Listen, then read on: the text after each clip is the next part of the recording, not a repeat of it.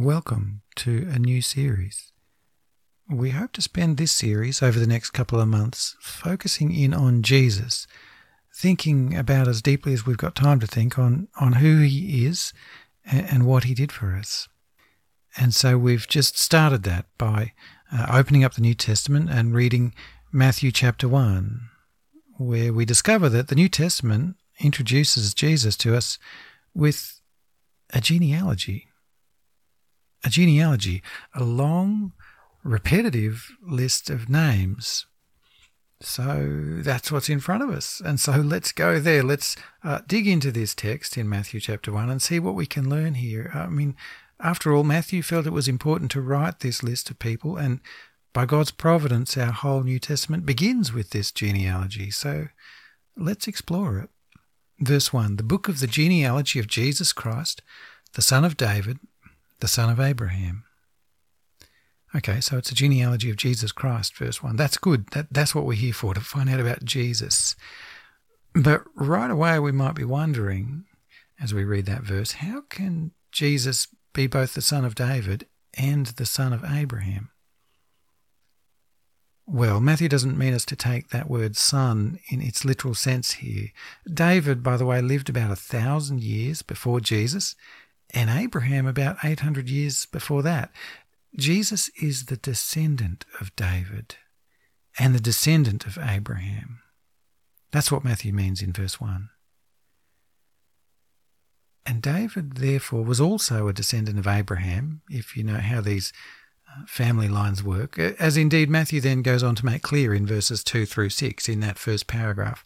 And in fact, there are 3 paragraphs here in this genealogy that all serve to draw out for us the ancestry of Jesus, linking him and linking everyone else before him in that list all the way back to Abraham as the starting point.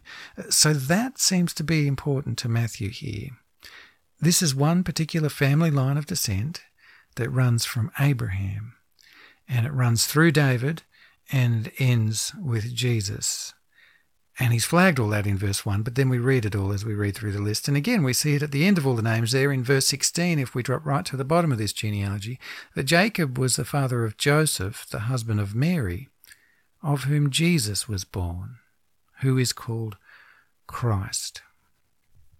So that's good to know. Again, confirmation. We're on the right page. We want to find out about this Christ, and so this is it. This is where we need to be. This is the genealogy of Jesus, who is called Christ. And the whole genealogy, let's be honest, in between verses 1 and 16 that mark out that this is where we want to be, the whole genealogy is fairly repetitive, isn't it? In that, there's a pretty standard formula running all the way through. Such and such was the father of so-and-so was the father of etc., and so on and so on. Although that formula does change at a few key junctions, as you might have noticed as we read through that text. At the end of the first paragraph, for example, we read there that Jesse became the father of David, the king. Now, that's interesting because everyone who follows that comment in the second paragraph, all those guys were also kings, as it happens, but only about David, marking the end of that first section, does Matthew add that detail. And again, at the end of the second paragraph, that standard formula changes again there, because Josiah became the father of Jeconiah and his brothers at the time of the deportation to Babylon. And that deportation thing kicks off the third paragraph. And then the same old formula comes back again and runs through until we get to Jesus, verse 16, at the end of paragraph 3. And the genealogy is ordered around those 3 chunks of people. As Matthew then actually says himself in verse 17, that's what he's done with this genealogy. He's ordered it this way. So all the generations from Abraham to David were 14 generations. From David to the deportation to Babylon, 14 generations. And from the deportation to Babylon to the Christ, 14 generations. And we might start to wonder what Matthew is doing with this genealogy, because this isn't just a simple way of telling us Jesus' family tree. Those little changes to the wording And Matthew's structure in these 3 paragraphs and his conclusion there in verse 17 flag for us that there's some other purpose for this genealogy that we're also supposed to see.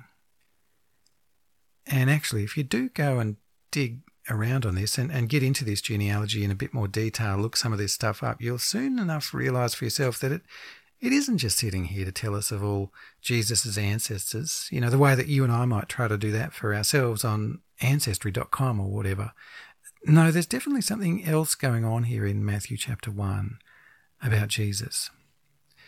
For one thing, this genealogy here isn't exact in the way that we would want a family tree to be exact if we were doing our own family tree. There's actually people missing from the list here. So if you look up the historical records in the book of Chronicles in the Old Testament of the Bible, you'll discover that 4 people are missing from the second paragraph between David and the deportation to Babylon. There are 4 people missing. FYI, if you're interested, Kings Ahaziah, Joash, Amaziah and Jehoiakim are all recorded in black and white in the book of Chronicles and also in the book of Kings too, for good measure. But they're not in Matthew's list here.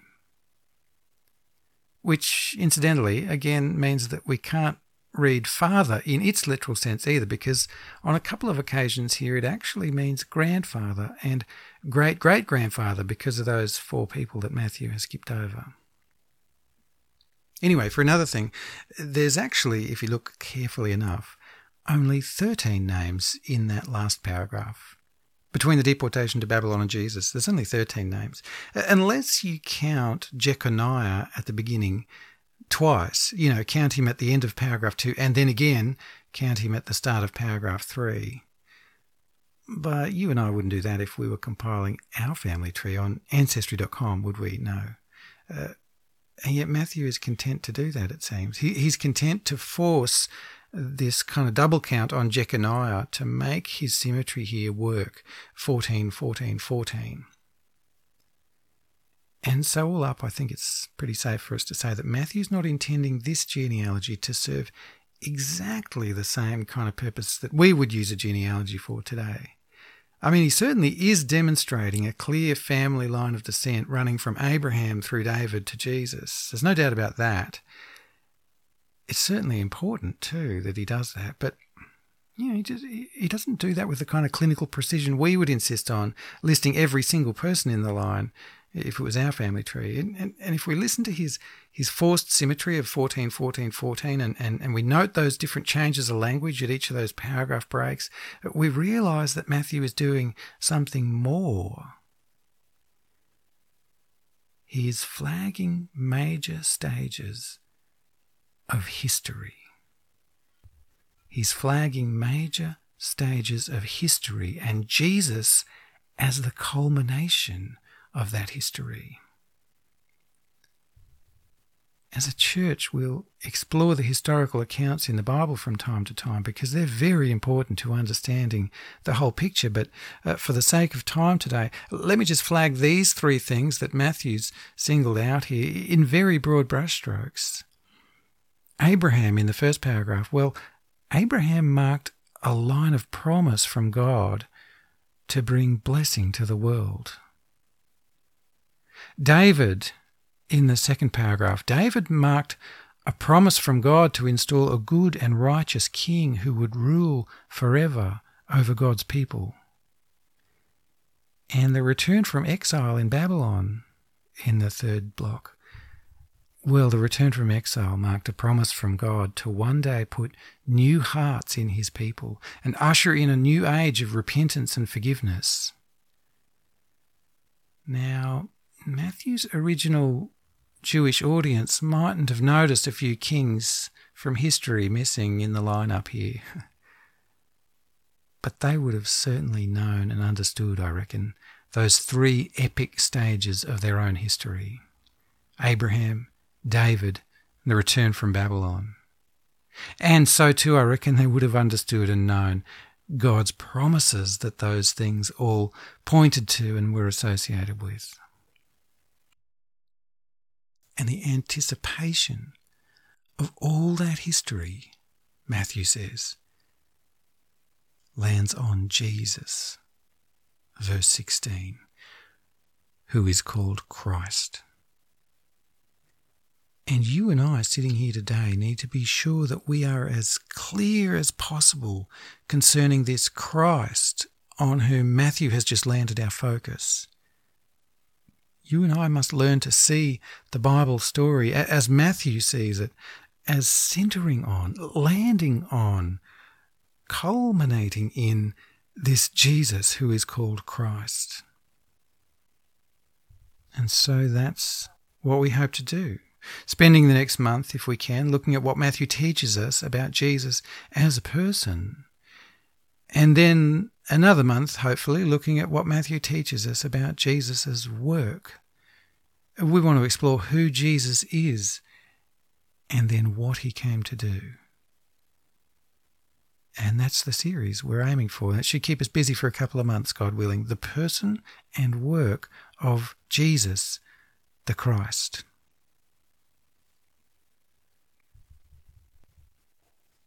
The second half of this first chapter in Matthew's Gospel that we've opened up today starts to unpack Jesus as a person, starting with his birth. I mean, having zoomed out across such a broad sweep of history in that first half, the narrative now zooms right in close to the pregnant mother Mary and her fiancé Joseph. Now, the birth of Jesus Christ took place in this way. When his mother Mary had been betrothed to Joseph, before they came together she was found to be with child from the Holy Spirit. And her husband Joseph, being a just man and unwilling to put her to shame, resolved to divorce her quietly. But as he considered these things, behold, an angel of the Lord appeared to him in a dream, saying, Joseph, son of David, do not fear to take Mary as your wife. For that which is conceived in her is from the Holy Spirit. She will bear a son, and you shall call his name Jesus, for he will save his people from their sins. That miraculous conception of Jesus reminds us that there was another change to that default formula in the genealogy we just read, right at the end. All the other guys in the list were the father of, but not Joseph. Joseph was not the father. Language change. Joseph was the husband, verse 16, of Mary, of whom Jesus was born. For that which is conceived in her, verse 20 we now read, is from the Holy Spirit. So the first thing we must lock in about the person of Jesus, the Christ, is that he was born of Mary, but conceived by the Holy Spirit. Everyone else, as far as we know, everyone else in all of human history was conceived, well, like all the other people in the genealogy there. The seed of a man and the seed of a woman fused together to make a baby. And that's where we all come from, isn't it? But not Jesus. Before Joseph and Mary came together, verse 18, Mary was found to be with child from the Holy Spirit. Does that mean Jesus is, biologically speaking or whatever, God? Because all that genealogy that we did just read is probably the most detailed genealogy that's ever been compiled for anyone ever. But it was all for naught in a strictly biological kind of sense, because Joseph in the end was a father to Jesus. But Jesus was not of Joseph's bloodline. Mary was equally as human as Joseph, of course, and she also had fathers going back through David to Abraham. But with this final stage of history that Matthew has flagged for us, something epic happened. Suddenly there is a person on the scene who is not of simple human origins like the rest of us. Jesus fully took on human form. He became just like us. And yet at the same time, he was conceived in Mary by the Holy Spirit. Just think about the uniqueness of that. Just think about the gravity of that for a minute. I mean, I don't know, hypothetically, if we could somehow run the DNA on everyone who ever lived, if we could just get their DNA somehow and run the analysis, we'd be able to construct, I guess, an exact genetic tree of every person ever, all the way branching down from Adam and Eve to you and I. Except, that is, for Jesus. Because Jesus wouldn't click into that tree of simple mother and father genetics. Jesus would be on a different page altogether, wouldn't he? Jesus' genetics, I mean, I guess they just wouldn't show a paternal line at all, because his mother was found to be with child from the Holy Spirit. On the one hand, descending all the way from Abraham and all the way from Adam before that, albeit along Mary's genetic human line rather than Joseph's.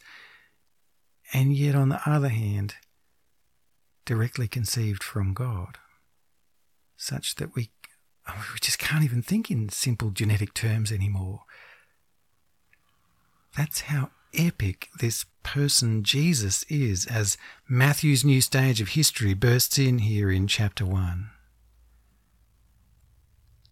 There's no previous category for us to even process this kind of information. So this first thing we need to come to terms with about Jesus is that he is utterly, in his very being, unique. Because in this that we call his incarnation, Jesus, as he took on flesh, was formed from both the human and the divine. And just in case we missed that, again in verse 22, all this took place to fulfill what the Lord had spoken by the prophet. Behold, the virgin shall conceive.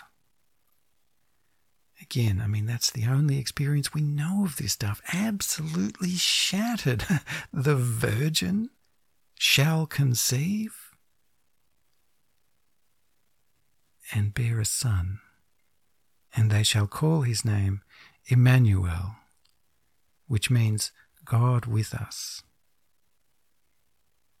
God with us. That prophet, by the way, through whom the Lord spoke that prophecy, was Isaiah. It's in Isaiah chapter 7, verse 14, if you're interested. And this prophecy was given to Isaiah, if you're interested, during the reign of King Ahaz, in verse 9 of that genealogy we were just looking at before. 20 generations, that is, before Jesus. No wonder Matthew's excited. While we think about this epic new stage of history at the start of the New Testament, let me ask you to look up something else in the Old Testament. Keep a finger there in Matthew chapter 1 and see if you can find 2 Chronicles. 2 Chronicles. And when you find it, turn to the very end of 2 Chronicles. If you've got one of the church Bibles there, it's on page 388. 2 Chronicles. It's buried roughly in the middle of our Old Testament. But did you know that the English and Hebrew Bibles are actually arranged in different order? It's all the same content, but it's just arranged in different order. So that in the Hebrew Bible, 2 Chronicles is actually placed at the very end. That's right. Not chronologically, of course, just structurally. This text that we're about to look at is, I guess, sort of the cliffhanger that the Hebrew Bible finishes on, if you were to read and turn to the last page of the Hebrew Bible. And by way of context, here in 2 Chronicles, the Jews are in exile in Babylon because of the deportation that Matthew mentioned in that genealogy before. So we're in between paragraphs 2 and paragraph 3. And this is how history kicked over into that third part of the genealogy, the return from Babylon. It happened this way. In 2 Chronicles chapter 36, verse 23. Thus says Cyrus, king of Persia, the Lord, the God of heaven, has given me all the kingdoms of the earth, and he has charged me to build him a house at Jerusalem, which is in Judah. Whoever is among you of all his people, may the Lord his God be with him. Let him go up. And the people of Judah returned under the blessing of King Cyrus. And no doubt the Lord their God was with them, as he said there, in one sense of the word. I mean, helping them, watching over them, as they set about slowly rebuilding their city and their nation. But as we turn back to Matthew chapter 1 now, those final words in the Hebrew scriptures from Cyrus, may the Lord their God be with them, now take on a more literal, a more prophetic, a more powerful sense, because as Isaiah had earlier prophesied, the virgin has now conceived and borne a son, Emmanuel, God with us. To flesh that out a little bit more, now that you're back in Matthew, I'd like you to look up one more passage, but don't worry, this one's a bit easier to find. It's in Matthew, but this time at the end of Matthew's Gospel. I mean the other end of Matthew's Gospel, you know. Flick across to Matthew chapter 28. At the other bookend to Matthew's new Gospel here, heralding this new age of history, in Matthew 28 verse 18, Jesus came and said to his disciples, all authority in heaven and on earth has been given to me.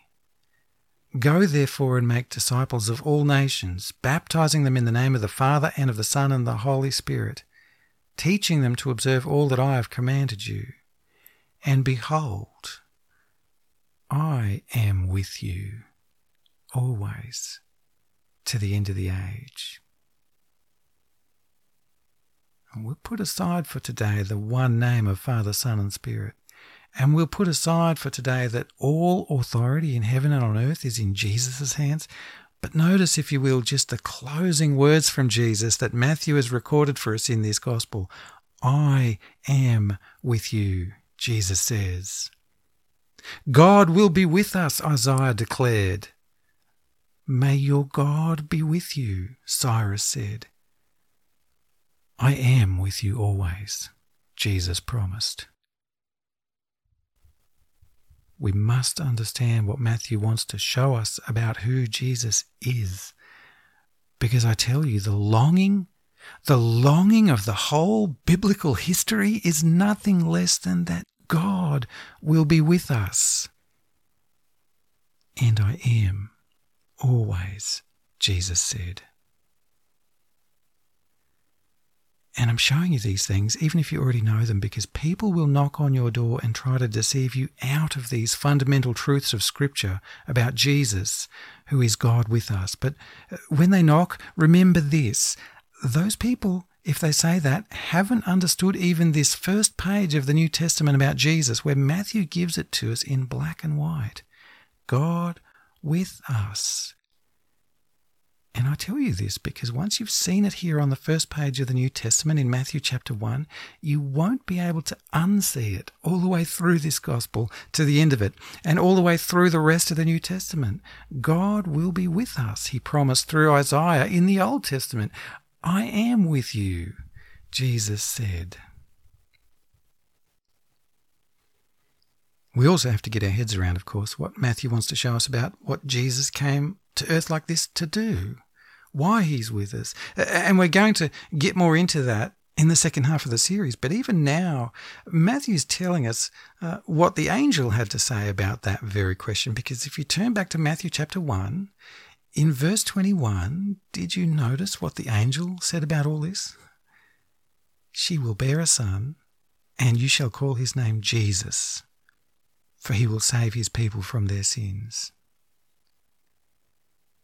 The name Jesus, just so you know, translates in English to the Lord saves. So, if the prophecy given by the Lord through Isaiah was to name the child Emmanuel, or God with us, then why did the angel here say to call him Jesus or the Lord saves? God with us or the Lord saves? How are they connected? What does God with us have to do with the Lord saving? Well, one last thing we might notice about that genealogy is that it's a long list of sinners. The genie actually reminds us some of that sin, points it out to us, just so we don't forget. Judah, verse 3, fathered Perez and Zerah by Tamar, who was his daughter-in-law, if you know that story. And if you do know that story, then you know there's a lot more sin to that story than just that detail. And likewise, verse 6 reminds us that even King David fathered Solomon by another man's wife. And again, if you know that story, you know there's a lot more sin to that story than just that detail. And there are other examples in the genealogy too, triggering our memory of the sin in this story. And the list doesn't skip over some truly awful names. Some of these people were described in the Old Testament as the most evil people if you look up their stories. Matthew's not hiding anything in his list. He's reminding us.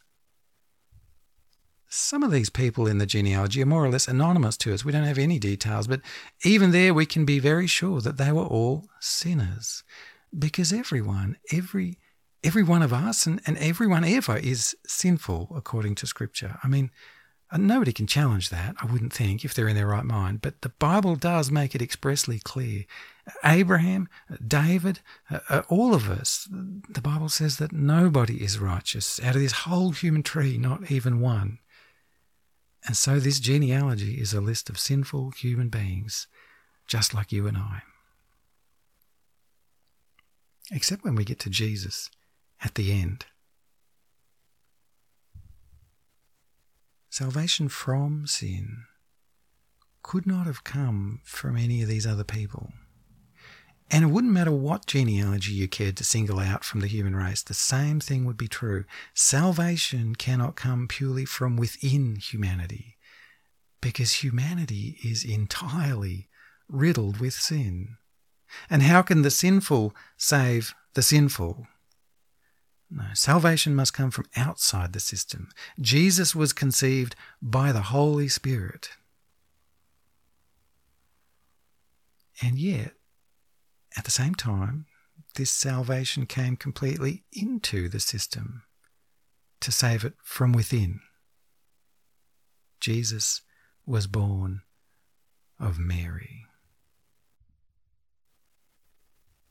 Could God have done anything more to show us, do you think, just how much he has loved us and saved us? God manifestly bound himself to us. He became as one of us.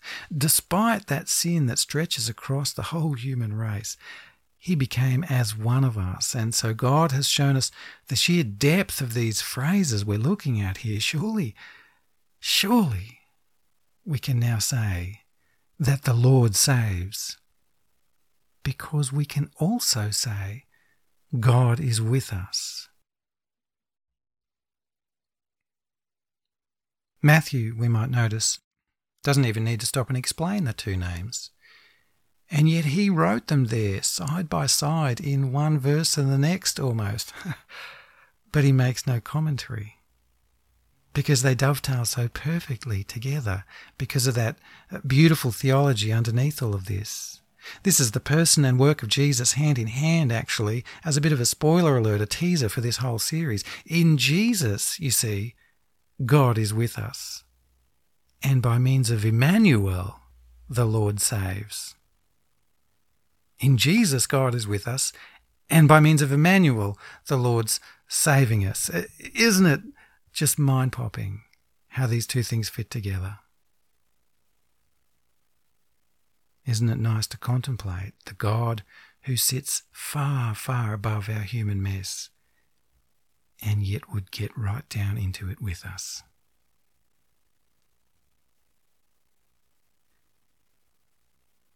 It's only when we come to terms with who Jesus is that we really start to grasp just how much Jesus has done for us.